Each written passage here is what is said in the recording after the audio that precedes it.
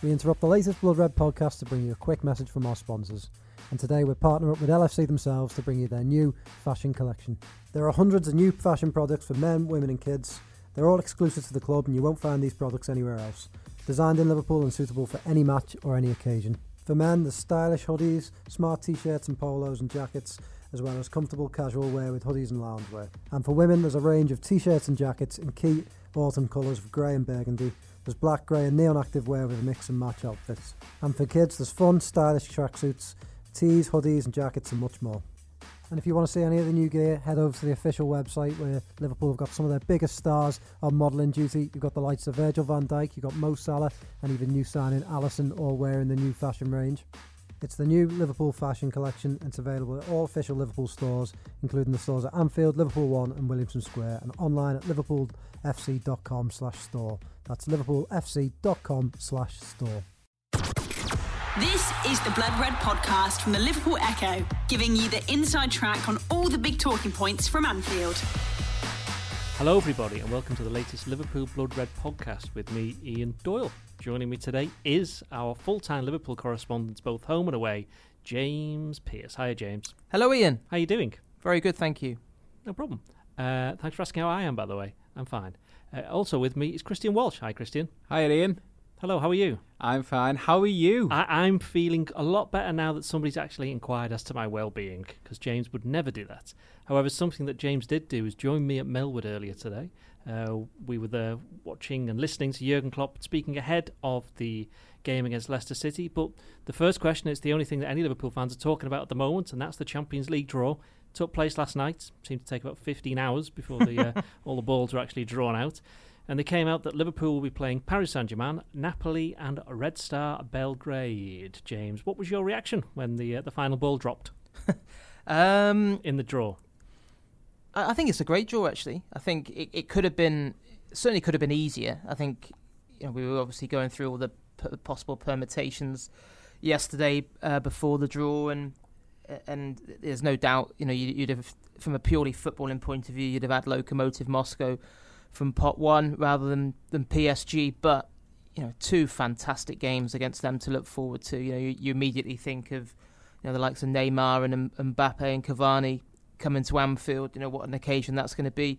Napoli as well, tough from pot two, and then Red Star Belgrade, who will be, you'd imagine, the rank outsiders in the group, but you can guarantee that, I think Klopp said himself, this promises to be some atmosphere over there, because it will mean a huge amount to their supporters to be back in the big time in Europe.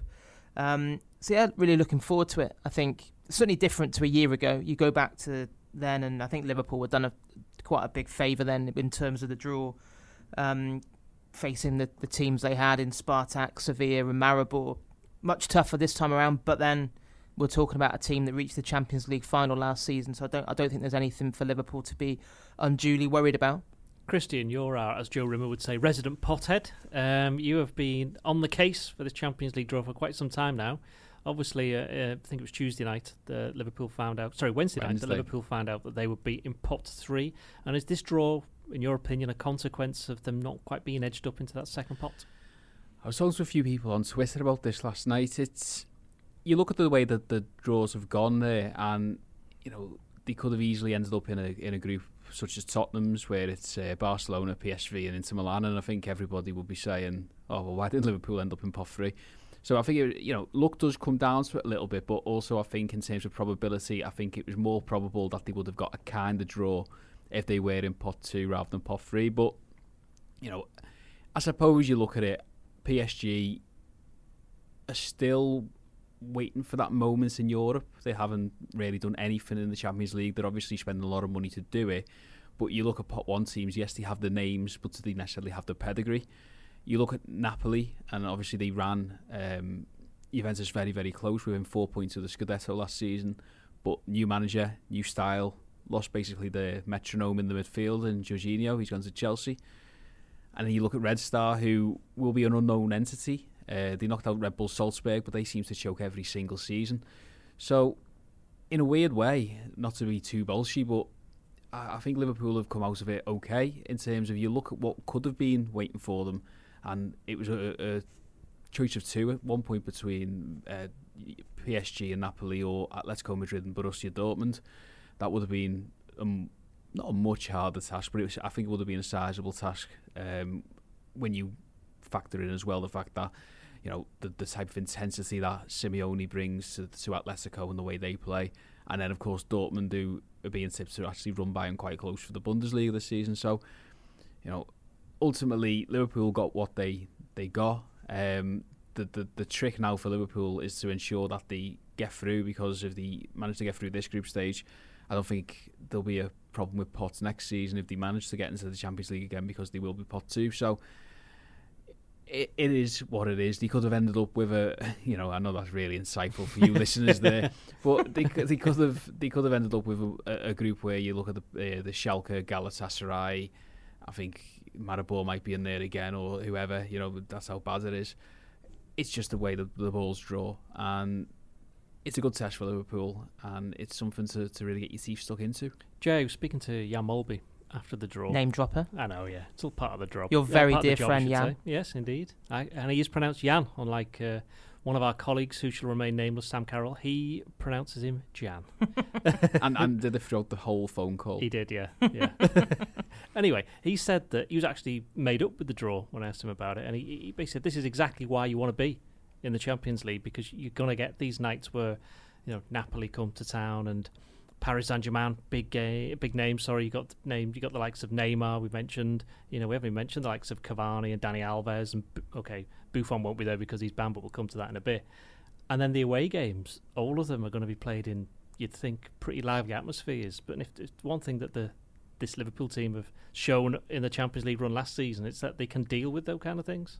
Yeah, I think that's the big thing is that for far too long of the last decade or so, Liverpool have been on the outside looking in when draws like that have been made, and you've been stuck in the Europa League. You think, I'll tell you what, and that isn't a nightmare draw. What is a nightmare draw is what Chelsea have faced in the group stage of the Europa League today. If you want to see the difference between finishing 4th and 5th, that showcases it. I think what they got: Bate Borisov, PAOK of Greece, Pauk. Let's get it right. Is it Pauk? Yeah, it's Pauk. And Vidi, which I think is a supermarket. Vidi got beat by AEK Athens, didn't they? No. Vidi are in the group. No, but they got beat in the Champions League. They got knocked out. Oh, I see what you mean, and they've dropped from Hungary. Yeah. Right, is that where they're from? Yeah, from Hungary, yeah. Which is ironic, because it's in the supermarket. Which, it's not a good sign when you have How's that ironic? When you have to Google the name of a club to work out where it is. This is where you want to be, isn't it? And you want big games. You want the star names coming to Anfield. You want to test yourself against the best, and that is what Liverpool have. There's no free passes in Group C. You'd imagine it would be 3 competing for 2 places in the knockout stages, but we're talking about a Liverpool team that absolutely lit up the competition last season. There's no inferiority complex. They proved they belong in the highest of company. You think about what they did to Spartak and what they did to Porto, and Manchester City were the bookies' favourites to win the competition for a long time. What they did to them, some of the football they played against Roma. And I think, if anything, this Liverpool team now is even stronger. You think back to that Roma tie, and what a crazy finish it was to that. I think with Alisson and just the general more resolute nature of the back line and the greater understanding, I think I'm really excited, because I think last season was an absolute joy to follow Liverpool everywhere in the competition and the adventure they went on, and I think this one's got the makings of another cracker as well. Christian, the other way I look at it is, though, Liverpool, pot 3, they're the team that nobody wanted. So Paris Saint-Germain and Napoli saw that draw and went, for God's sake, that's just the one thing we didn't want. And it's interesting that certainly Ancelotti came out and said, look, we're playing against Paris Saint-Germain and Liverpool, and he said they're 2 teams who can win the tournament. And I think PSG's president, said something along the same lines about Liverpool. Yeah, you look at PSG and they must be kicking themselves, because, as I said before, Europe is very much the itch that they yet to scratch, really, and they spent as much money as possible and seem to throw it away with every conceivable manner, including at Barcelona, and somehow losing 6-1 after leading 4-0 in the first leg. So they would have been disappointed, because you look at some of the other teams that PSG could have drawn. They could have ended up with a group including, Porto and PSV Eindhoven, for example. So they're looking at that as well, and that's what Liverpool brings to the table. That air of prestige and class. And it was funny. I was reading through Twitter. I was just searching through to see what like Paris Saint-Germain fans were saying, or just in general. Couldn't really speak French, so that was a big problem. But I was as I was flicking through, there was a lot of neutral fans who were just going, PSG, Liverpool, flames emojis. So I think it's seen as probably the tie of the group stage. I think the only other one you could say argue Barcelona-Tottenham. Yeah. But I think Juventus United for a different way though. Factor, the Ronaldo factor, the and Emre also Can factor as well. Yeah, Emre Can. So ultimately, as much as you want to sort of concentrate on Liverpool, you've got to look at Napoli and you've got to look at PSG, and they're kicking themselves because they could have got a much easier draw. And you're looking at someone like Red Star Belgrade, who are basically going first time in the Champions League, first time since '91 when they won it. I think they were in it in the actual competition the following season. The following season they were in it, but didn't get to the final group stages. So this is just for them a remarkable opportunity. I was watching the Salzburg Belgrade game because they weren't very happy at the end, were they? Salzburg, some of their players weren't too pleased. They weren't. That was because a fairly sizable contingent of the 10,000 away following from Belgrade decided to come onto the pitch in Salzburg. So it was a pitch invasion from the away fans. I think what also needs to be pointed out is the atmospheres. Well, I was going to say that to James, actually. Going to ask him. Yeah, you look at the three venues that they're going to play. A little bit moody. Yeah, I think probably especially the trip to Naples. I think anyone. You've not done that, have you? No, I haven't. I've done it. Yeah, see Naples and die. See Naples and nearly die. Yes. I've heard a few stories from people that did go in 2010. Yeah, and there was retribution as well. There was. So that's something. We're not going to make a big deal of this now, but that's something to keep an eye on. But there could have been, James. Well, we're all excited about the games and the opposition. There could have been 3 slightly more accommodating venues that Liverpool fans could be going to. Yeah, there's no doubt about that. I think all of them will have their own kind of different issues on the kind of security and fan safety front. I think, obviously Naples is the one that jumps out of you because of what happened when a group of Liverpool fans were attacked by ultras back in 2010. Obviously, I think I've not been to a PSG game, but I think there has been issues there previously, and obviously Serbia as well. I know there's been some debate on social media in terms of just how safe that trip will be. Although Liverpool, obviously on the back of Marko Grujic, do have a decent following actually in Serbia, so you'd like to think that might smooth things over. Basically like Kofi Annan, isn't he? Yeah. Just get him to smooth it over before Liverpool go over there. Guest of honour back from Hertha Berlin for the day. They'll have Xherdan Shaqiri instead, and anyway, moving on. James, you were in the middle of saying something. No, I'd said everything I had to say on that. I don't think PSG is probably the friendliest one, and that's not all coq au vin and pain au chocolat. It's yes. Can you get a few more stereotypes? not more people going down the road on their bicycle in their stripy shirts, garlic and around beret. Yeah. Anyway, on strike. Yeah, it'll have a bit of a knock-on effect. Obviously, the atmospheres will be intense. Anfield will be rocking for all 3 games as well. As I said, Belgrade I think took about 10,000 to Salzburg. They might bring the whole of the city to Anfield. But what that also means is that they will be very intense games on the pitch, and that's the real concern in terms of this group and how Liverpool. It's great that they've got a really good group and it's going to test the mettle against some of Europe's best, or certainly some of Europe's trickiest sides. But what is the knock-on effect when you look at the league campaign from that? I did something today. 22 days, they've got 7 fixtures, and the only one that you'd hang your hat on winning is Southampton at home. And once they get out of that, it's going to be such an intense 3 weeks. It just depends how they recover after that.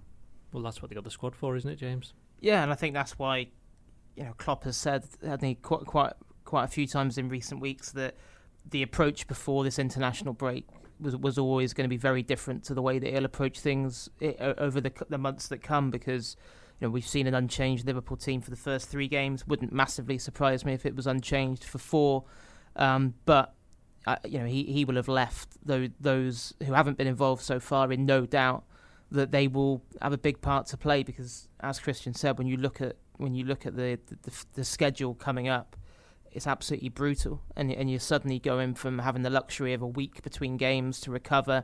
Klopp talked today about being able to have 3 really intensive training days, and then obviously you ease it off a couple of days before the game, and you have the recovery after the Brighton game last weekend. Well, that's going to be a luxury that's not going to be afforded to him very often at all going forward now this season. So yeah, that's where the depth is going to be tested. It'll also probably be where he has to grapple with a few injury issues as well, and that's why Liverpool invested like they did in the summer, to ensure that they can challenge on more than one front. I think a few people were saying to me last night, what do you think he should prioritise this season? Should it be the Premier League? Should it be the Champions League? Well, with the way the squad is at the moment, I don't think you have to prioritise either. I think the squad's strong enough to have a proper good go at both, and I think it'll be a kind of a horses for courses approach once Liverpool come back after the September international break, because clearly he can't keep going with the 11 that he's put out there so far. Do you reckon Fabinho will be on the old blower to Mbappe, Christian? I don't be tapping up at Anfield on September 18th. I was just thinking that when James was saying about the changes, we could have a situation there where Fabinho makes his Liverpool debut at home to PSG. Now, we know them very well from his time at Monaco, of course, so there are so many players at the moment who haven't yet featured, and ultimately, I wouldn't say it's sink or swim, because Jurgen Klopp doesn't think with such short-termism, but there's a whole host of players here who, during that 7-game stretch, are going to get run-outs in pretty important games, whether that's Tottenham away, Chelsea at home in the Cup, which I know it's the League Cup, it's the 4th down the pecking list of you. In fact, you know what, Jurgen Klopp wasn't even asked about it today, was he? At the press conference, nobody even mentioned a word to him about it. But it's still a trophy, and Liverpool have only won one since 2012.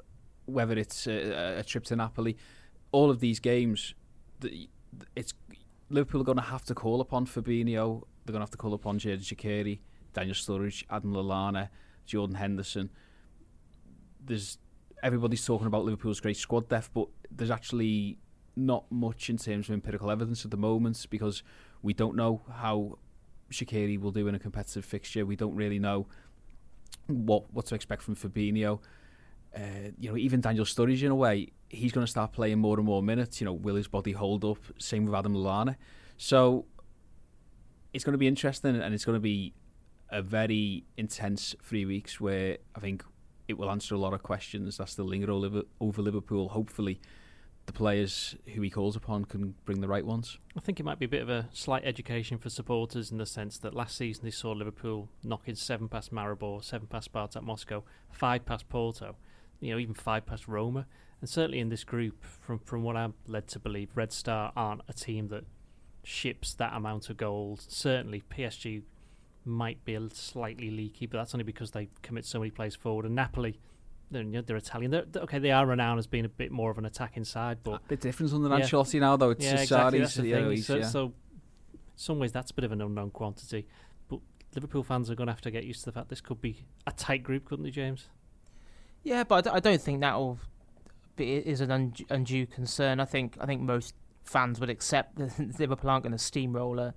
Certainly not going to steamroller PSG or Napoli, despite what they did to Napoli in Dublin earlier on this month. I think that Klopp said when he was asked about it, that will count for absolutely nothing. And are you sure it'll count for nothing? Will that not count?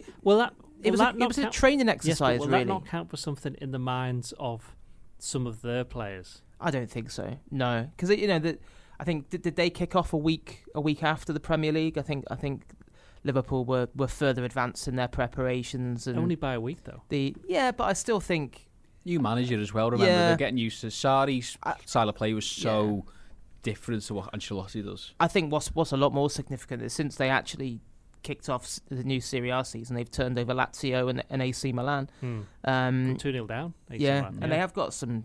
We didn't really see it that day, but what they got Mertens and Insigne, Callahan, Koulibaly at the back. Yeah, obviously Zielinski, who obviously nearly became a Liverpool player a couple of years back. So, no, I think it will be a different, some very different type of tests. And also, I think Liverpool have shown this season, haven't they, the other side to the game now, that they have that ability to grind out wins. Whether last season in the Champions League, especially, it you almost felt like it was a shootout where they were having to go and outscore teams, and there were some crazy scorelines, especially what happened against Roma in the semi-final. And I think with Alisson on board now, and just the increased presence and reassurance of Van Dijk and the impact he's had on the back line, means that I think we probably will see a slightly different Liverpool in terms of their approach to the Champions League. It's very high stakes as well, though, this next month, because the 2 periods in between the international break, because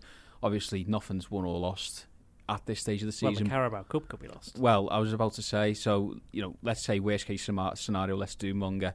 Liverpool could be out the Carabao Cup, be playing catch-up in the Champions League, and very much be off the pace in the Premier League.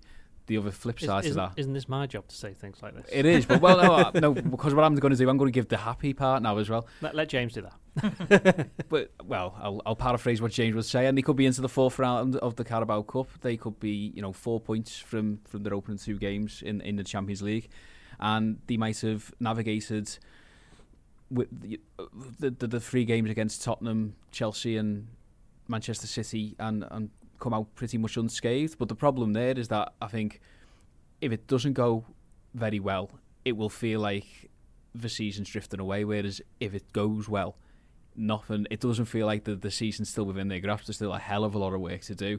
So it's going to be interesting mentally for the fans more than anything, I feel, to not lose their heads no matter what happens between now and mid-October. Well, the reality is, James, as much as positive as you try and be, they're not going to win all of those games, are they? Who says? There will be one or two slip-ups along the way. Even if they weren't playing any Champions League games or Carabao Cup games, they've still got a fixture list that's coming up with. Is it Tottenham away, City at home, Chelsea away? 3 and 4, isn't it? So that in itself is difficult. But then, as Christian mentioned, then you add on the fact that the Champions League, the way the games have gone, at least they're playing Paris Saint-Germain at home first. Yeah, which I think is a big deal, actually. Yeah, I do think the way the fixtures fell for them Champions League-wise are just about perfect. I think you're right. That's a cracking game to kick it off with, PSG at home.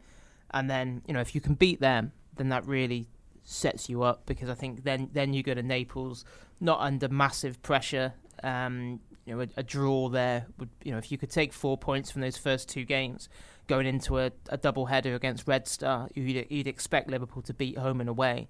That's your 10 points, and you're effectively in the knockout stages, and the back end of the group stage almost looks after itself. So, yeah, I think it's what you want, though, isn't it?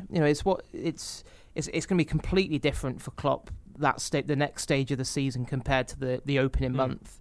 He quite often moans, doesn't he, when the schedule's tough, about the fact they don't train, and they won't be doing much training, I wouldn't have thought, in September and October, just because of the weight of games that are coming at them. And of course, the Carabao Cup game against Chelsea at Anfield, you'd imagine we'd see a huge amount of changes for that, just because I think there's so many big games either side of it. But after all the talk about the squad being so strong, I still think there's good reason to believe that Liverpool could have a proper good go in that without it having any detrimental effect on what happens in the more important competitions.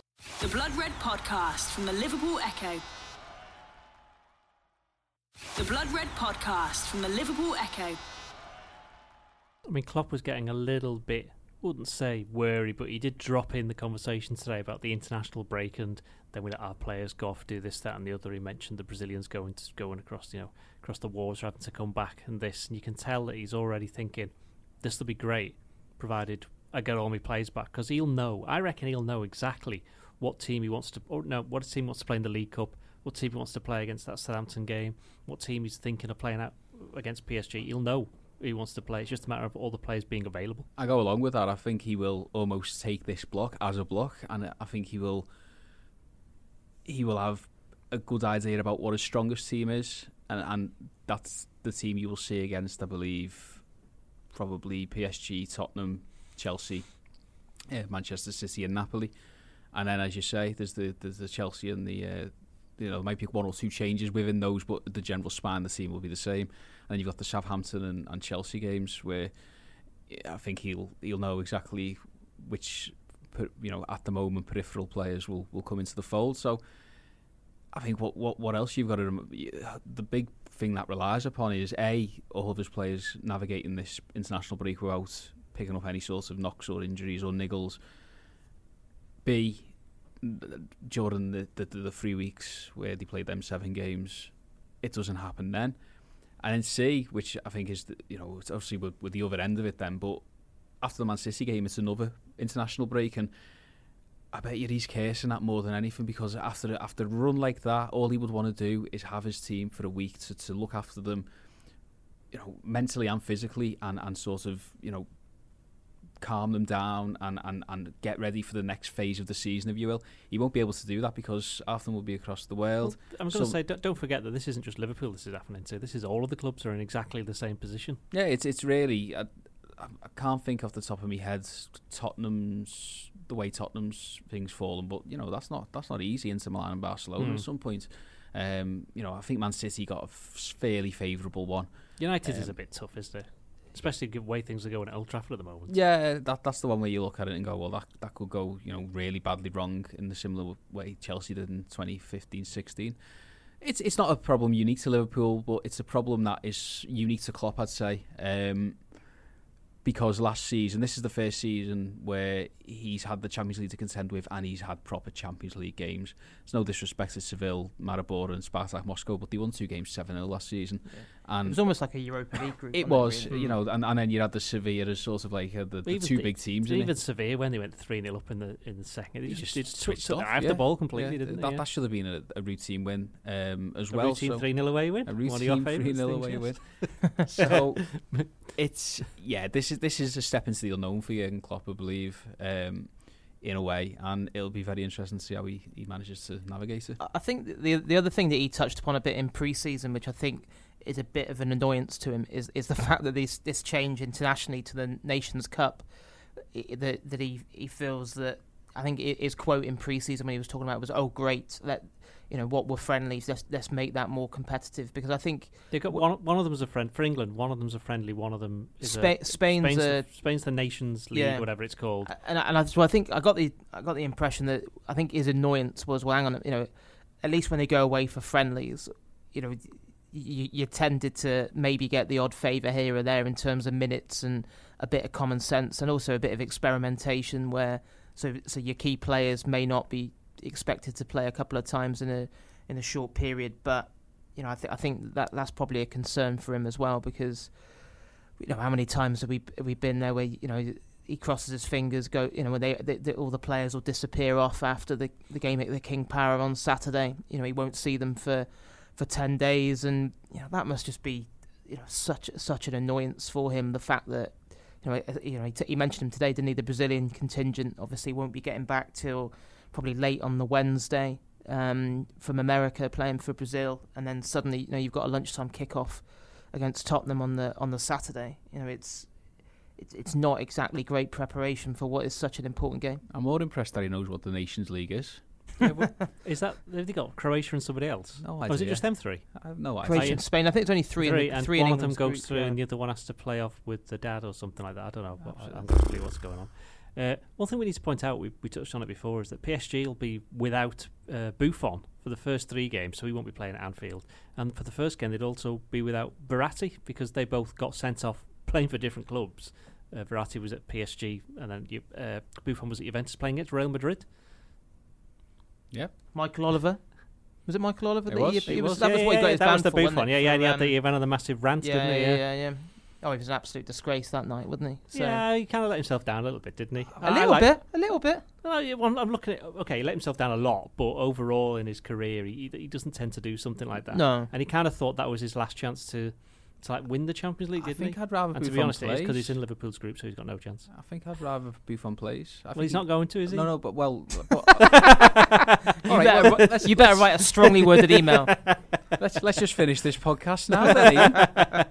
I think he's finished. You think he's finished? Yeah, he's not finished. He's Italian. No, I think he's absolutely finished. I just it's such a bizarre move. I think he should have retired when he left Juventus.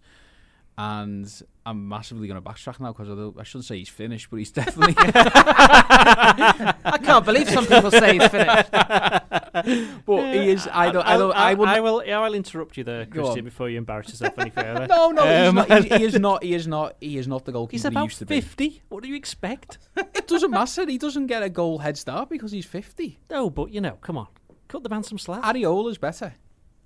Well, that's another matter entirely. Anyway.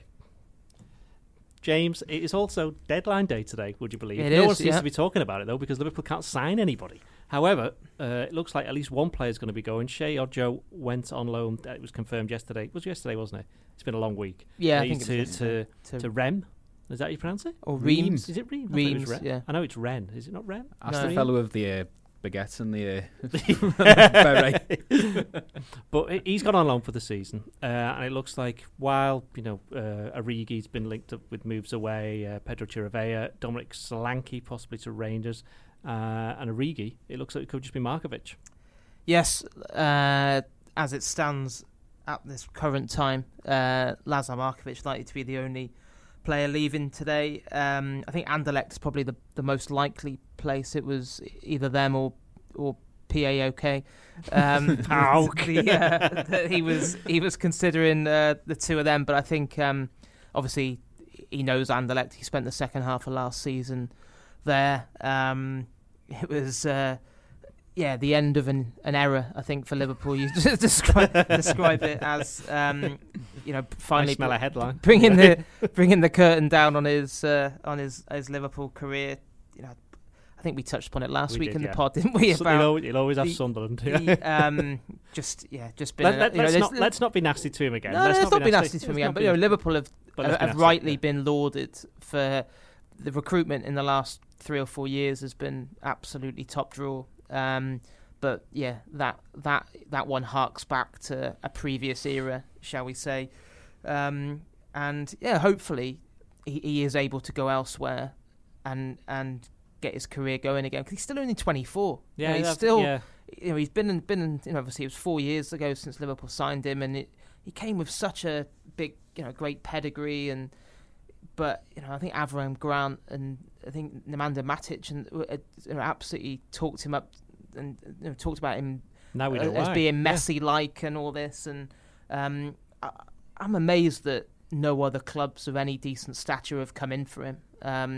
Clearly Liverpool have waited till the very last second to try and get money for him. But someone asked me earlier whether it was likely to be a loan or a permanent, and the brutal reality is it makes absolutely no difference, because Liverpool are resigned to not getting anything for him. So if it's a free transfer now or a season-long loan and he goes on a free next summer, it's pretty much irrelevant. And if there is a small fee involved, I imagine that would probably end up having to go to subsidise his wages anyway, because I can't imagine that Anderlecht are willing to take on what he's on at Liverpool. Christian, Can I defend him? Go on. No, A little bit. What? Just Within the space of 20 seconds, yeah. Okay, all I'm saying is you look at all of those players. He 17. came into. Don't use that. He came into. Give me as many seconds as on the back Just of his get on shirt. with it. Okay, you look at the situation he was coming into and the problems that the club was having in general at that time. You look at the likes of Chan, Lovren, Lallana, who came in the same summer and were given an opportunity to develop under Klopp. I think his confidence was absolutely torn to pieces when Brendan was there. I think he was played out of position. I don't think the management trusted him. He was obviously signed by somebody who wasn't necessarily the manager, and therefore there was that little bit of conflict there. And you look at what happened to Balotelli, was a write-off anyway. Ricky Lambert was obviously a veteran striker who wasn't going to do much long-term anyway. But you're looking at Lovren, Chan, Lallana.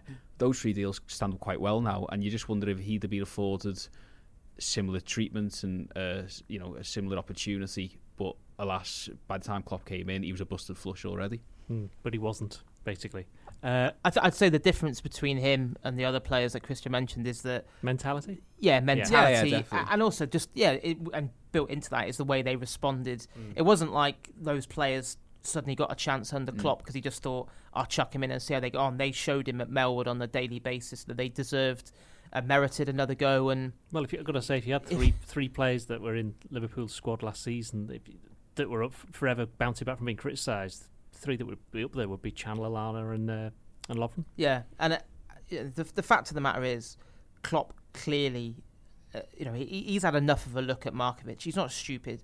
If he felt that Markovic at any point during his reign could have done a job for him, then we'd have seen him in a Liverpool shirt. The fact that he hasn't made an appearance since QPR in May 2015 tells you everything you need to know.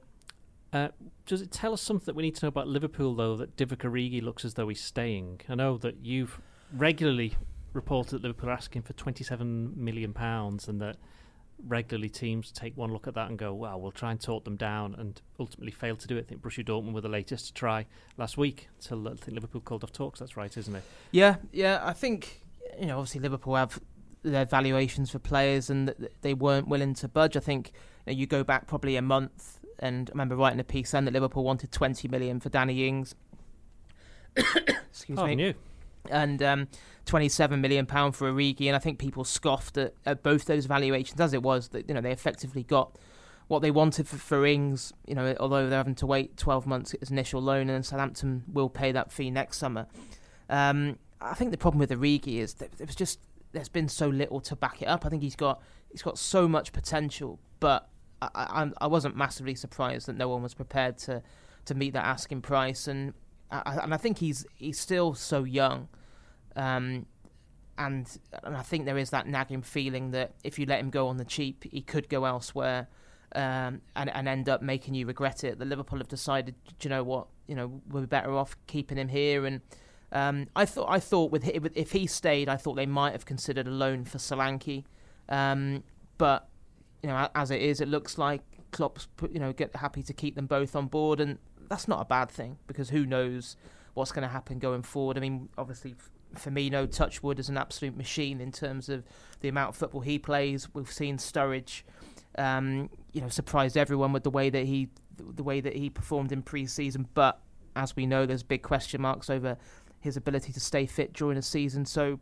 Origi and Solanke, certainly one of them, if not both of them, could well still have a bit an important part to play. Final thing then, there's actually a game this weekend. It is at Leicester City. Christian, Jamie Vardy, if he's having a party, it won't be on the pitch. He's banned. That's good news for Liverpool, isn't it? Oh, his record against Liverpool and top six sides in general is phenomenal. Is it 7 in his last 6 games against Liverpool or something like that? Yeah. And a missed penalty. That was a crazy game down there. 3-2 last season. 3-2, and Mignolet trying his best to make that 3-3 and then rectified it with a brilliant penalty save. It's a big boost for Liverpool. He's the type of player, and not just because he scores against Liverpool, but in general, who you're very wary about coming up against simply because he is a threat, he's a danger, he's a pest, and he's a goal scorer. It would have been fascinating actually to see how we do up against Gomez and Van Dijk, because obviously Liverpool's very much newly lauded centre back partnership. I think will be Okazaki instead. Is that Iheanacho? So he's talented enough. He's somebody who hasn't necessarily kicked on since he's left Man City, but he's somebody that Liverpool have got to keep an eye on. But I think Leicester are one of those teams. They're decent. I think they'll probably be top 8, certainly top half. I think they're capable of a positive result, but ultimately, if Liverpool are hoping to have any real designs of winning this Premier League, they've got to be winning. Yeah, I think Leicester are quite good, actually. I think it'll be a tough game for Liverpool. I think it'll be sort of on par with Palace in terms of... I think I would be surprised if Leicester become the first team to score against Liverpool this season, let's put it that way. I mean, James, you've mentioned before, hinted that you wouldn't be surprised to see no changes. Is that what you really think? What, you think I just lied earlier on? I think you may have had a little bit of time to think about it. No, I wouldn't surprise me at all. I think the only possibility is probably exactly the same as what we said this time last week, was does he keep faith with the midfield 3, or is it time for Jordan Henderson to make his first start of the season? And is it? Do you know what? I think I'd probably keep it the same, just because I know you could say Keita I thought was below par last weekend, but again with a full week to prepare on the training ground, I think I'd probably keep with what it is, and then what he has done in the first 3 games is bring Jordan off the bench to try and ensure Liverpool held on to what they had in the final quarter, and I wouldn't change that. Christy, what do you think? I mean, I think there will be some changes. I think Henderson might changes come in. More than one. Yeah, I think Henderson might come in. I think he might change. I don't know, Trent at right back. I think Klein might come in. But Klein hasn't played any football at all. Well, he's going to have to play at some point. Incredulous. I know, but you can't go from not being in the squad to starting. I'm just saying. I don't agree with you, Dean. I'm with James.